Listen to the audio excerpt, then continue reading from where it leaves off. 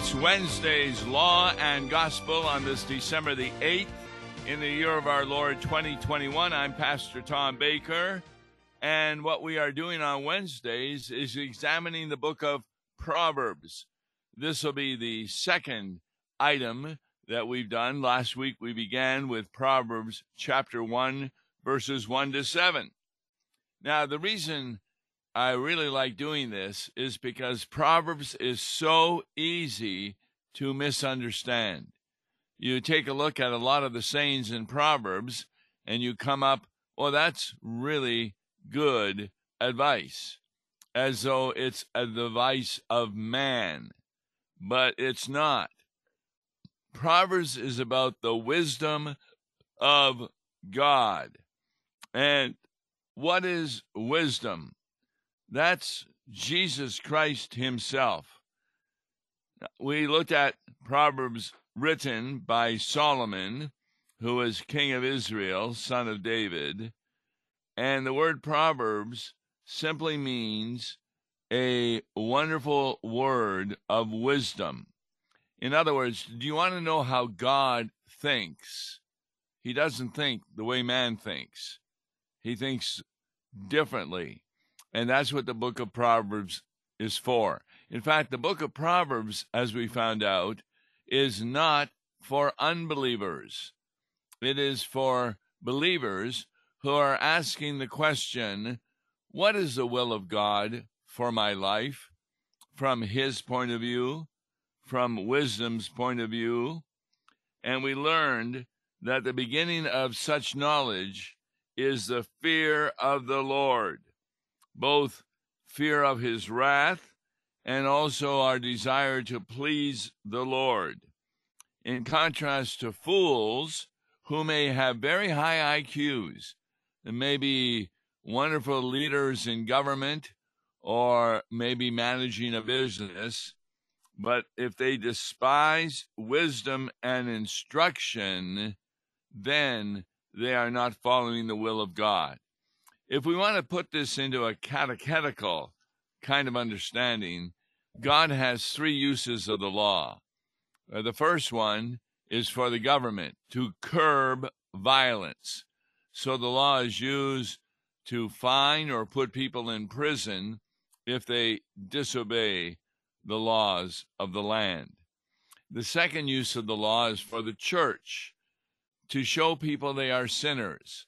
It's the use of accusation, and it's like a hammer, it's described as, where it comes down on a person and, oh boy, I am a sinner. The law never saves anyone. You can be really obedient outwardly to the law, and it won't make any difference as to what you are doing. The law doesn't mean you go to heaven or go to hell, because the law is God's commands, which nobody can obey perfectly until you have faith. And then there are occasions when the Holy Spirit moves you to have the proper motivation, but an unbeliever never has the proper motivation. So you want to know what is the third use of the law? That's information from God about what he expects in our life. Now, a lot of times the third use of the law can result in a second use of the law. In other words, when you hear, oh, this is what God wants you to do, and you recognize you are not doing it, then it becomes the second use of the law. So, we're taking a look at God's wisdom, and we're going to look at Proverbs chapter 1, verses 8 to 19. The first verse 8, hear, my son, your father's instruction, and forsake not your mother's teaching. Now, it's just not the father as parent we are to listen to, but also the mother. In fact, not to forsake your mother's teaching, that idea occurs 3 times in the book of Proverbs. And when it says, "Hear, my son," it's talking about pay attention, my son. This is your father's instruction and your mother's teaching. Now, the word teaching is in the Hebrew, and it's Torah, which is the word for law. Remember Hebrew Torah, that's the law. The Greek is nomos, and the gospel is in the Greek euangelion, where we get the word evangelical. But sometimes the word Torah includes not just the strict demands of the law, but also the teaching of the gospel. In other words, Torah is a word that can be translated as teaching. And that's what's happening here, is God is giving us teaching. Here is his understanding of how we are to behave. And when you listen to proper instruction from your father and proper teaching from your mother, verse 9 says, "They are a graceful garland for your head and pendants for your neck." The Bible is filled with metaphors. In fact, a lot of sermons can be done on the basis of a metaphor.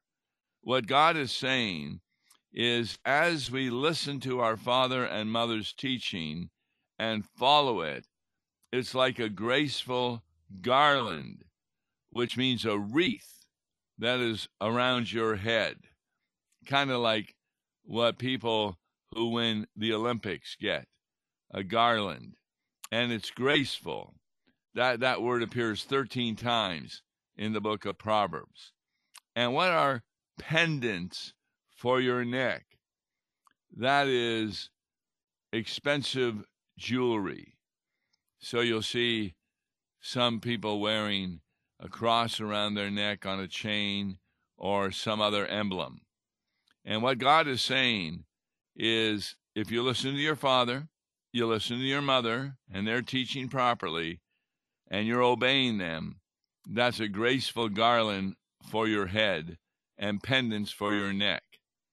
Now, why isn't that just man's wisdom? Well, because what counts between man's wisdom and God's wisdom is the motivation. I remember one of my jobs was to cut the lawn, and I would wait till Saturday and hope it would rain. And boy, Dad, I wanted to cut the lawn, but it's raining today. But then I got my driver's license, and, well, I wanted to use the car on Friday nights. So what do you think I did when I came home on Friday? I cut the lawn. Dad came home from work. He was an insurance salesman. And I said, "Oh, hi, Dad.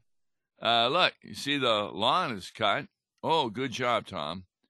Do you mind if I use the car tonight?" And so I was really doing the lawn, not because I love my mom and dad so much, although I do, but that wasn't the motivation. It was to get the car.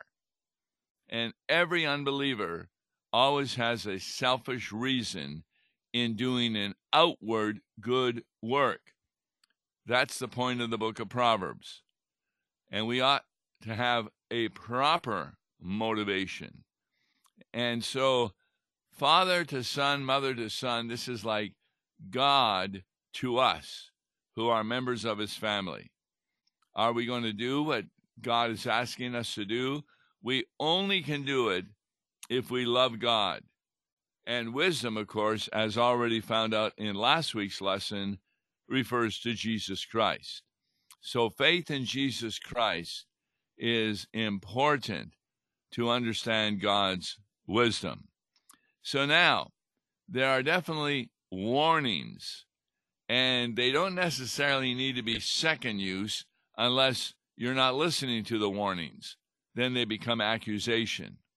But at this point, wisdom is talking about, here's how you are to behave when you believe in me as your Savior.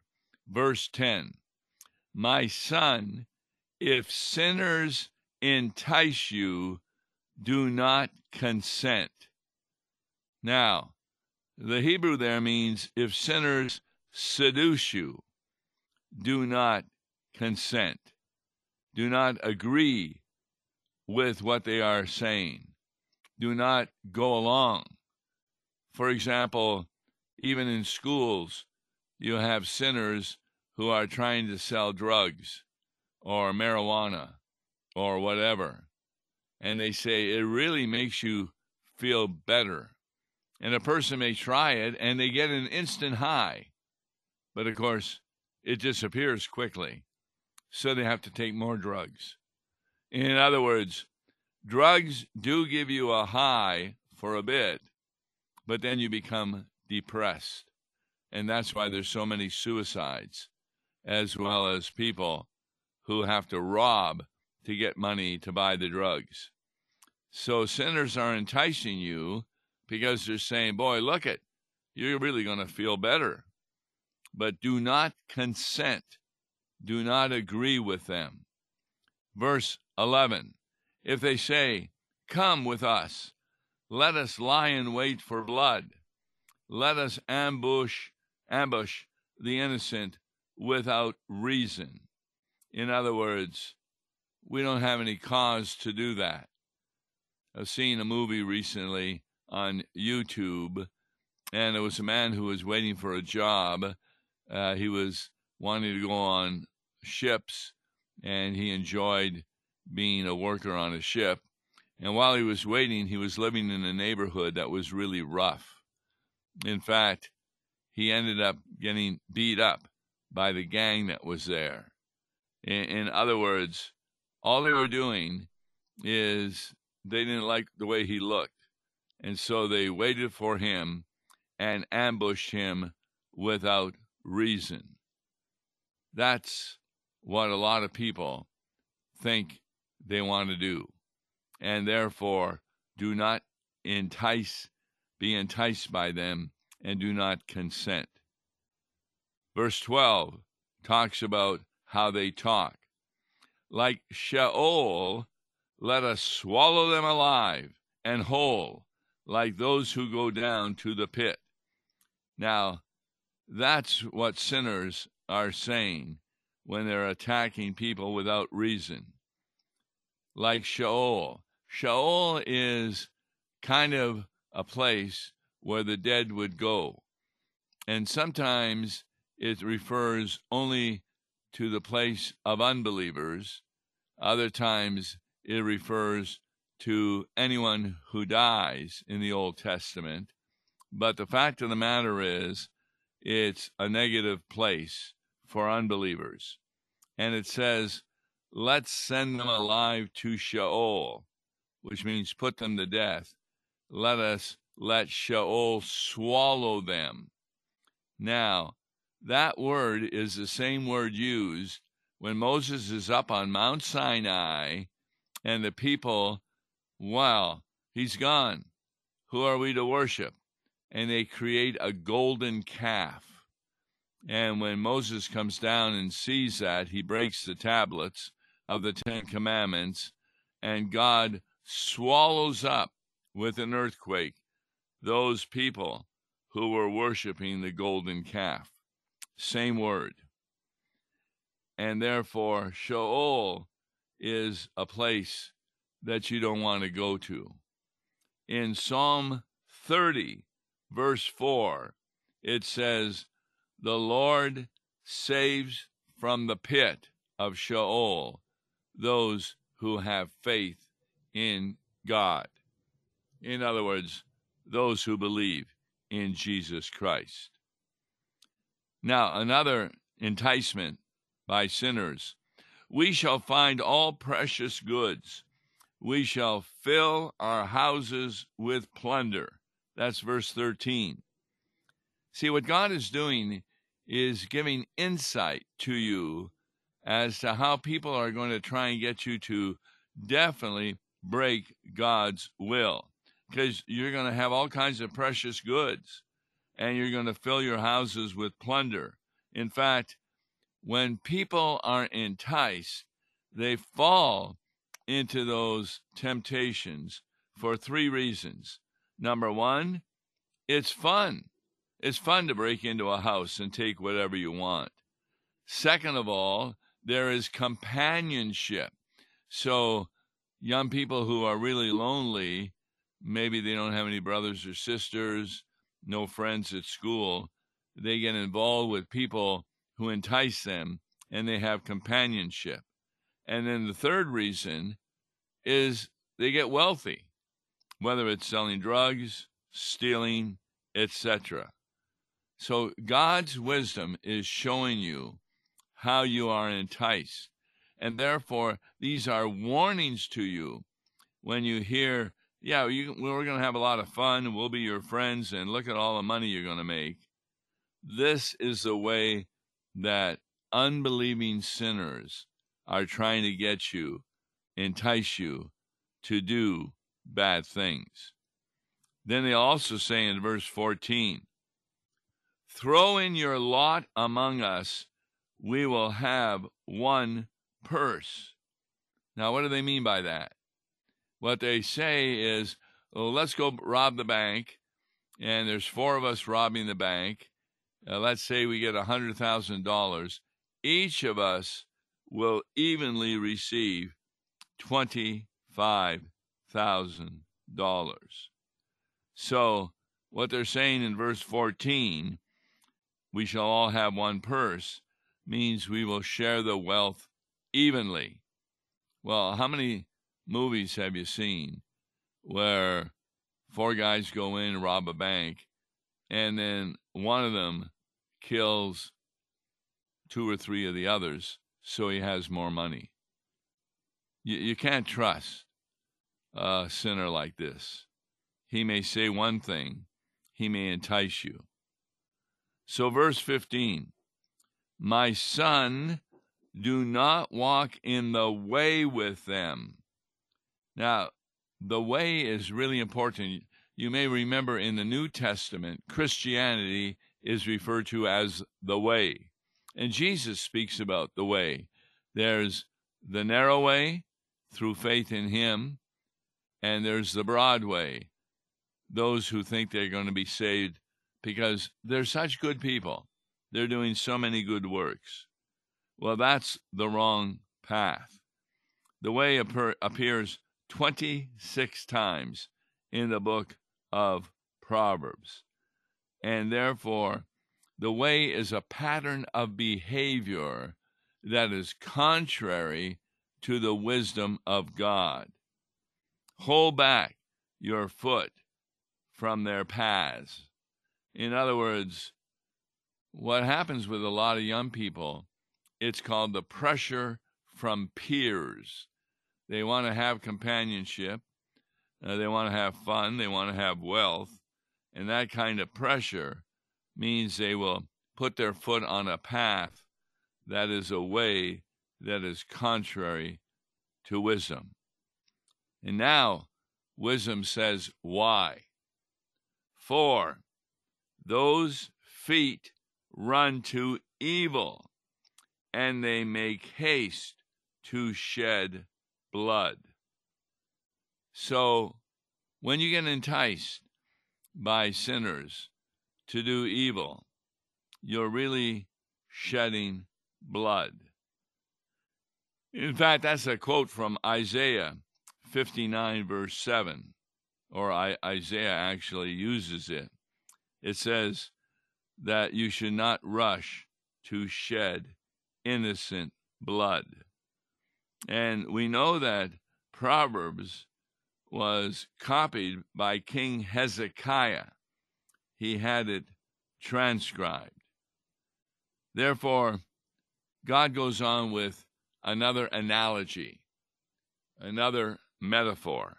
Verse 17, for in vain is a net spread in the sight of any bird.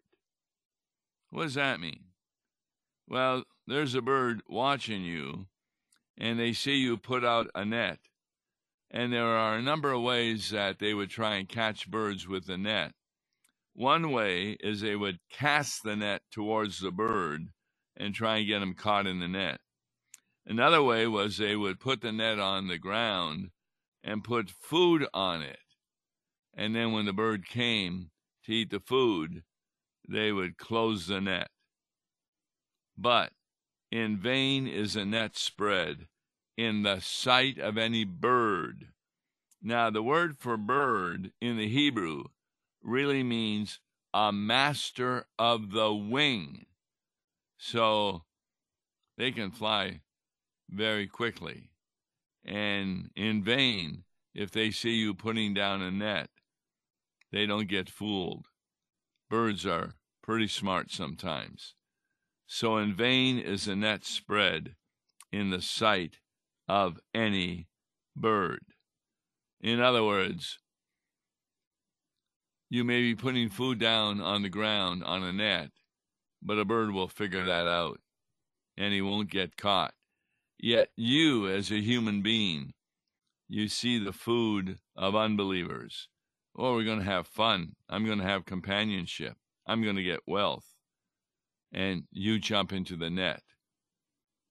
Verse 18. This is a ironic verse.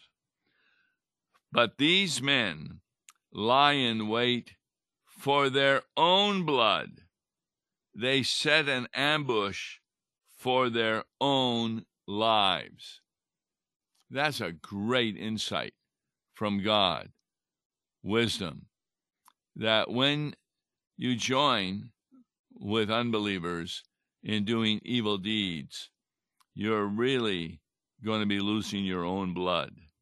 It is really an ambush that Satan has set up for you to take your own life. Therefore, verse 19 is the last verse we're looking at for today. Such are the ways of everyone who is greedy for unjust gain. It takes away the life of its possessors. Therefore, it's eternally damning. Because of unbelief, these people will not be saved. Now, through repentance, that's contrition over your sin, you can get forgiven. But that eternal damnation can occur here on earth also. I saw another YouTube movie recently where parents were joining with their daughter who wanted to go on a trip with her fiancé.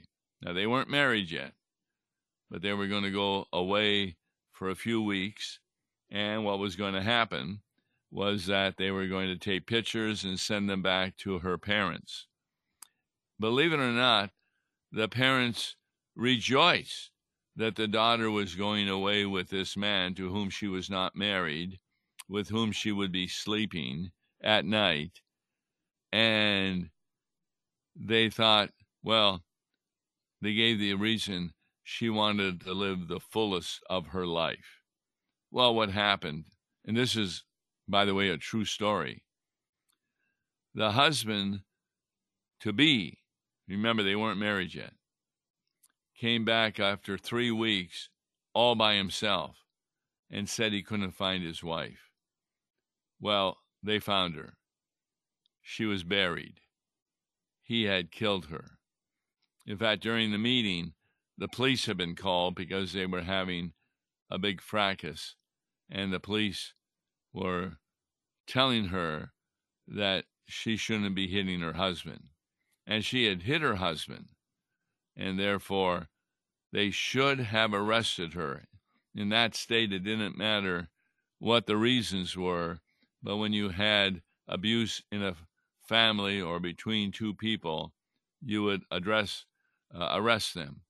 Well, they let her go, and a few days later, she was found to be dead. And what really bothered me was they were talking about what a wonderful girl she was, how honest, how loving, etc. And they blamed everything on the boy. No, I'll tell you who I blamed. I blamed the parents for letting her go out and giving her consent to live with a man prior to their marriage. Yes, the parents were to be blamed, as well as the boy who killed her, and who later committed suicide when it became obvious that he was going to be arrested. Proverbs is wonderful in showing the wisdom of God, and it is meant for Christians. But what Christians?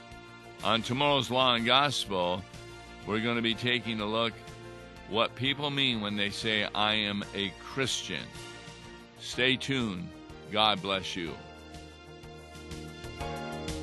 Listen to Law and Gospel each weekday morning at 9:30 on KFUO. For a tax-deductible gift to Law and Gospel, please make your check out to Law and Gospel and mail to Law and Gospel, P.O. Box 28910, St. Louis, Missouri 63132, or call toll-free 1-877-267-1962.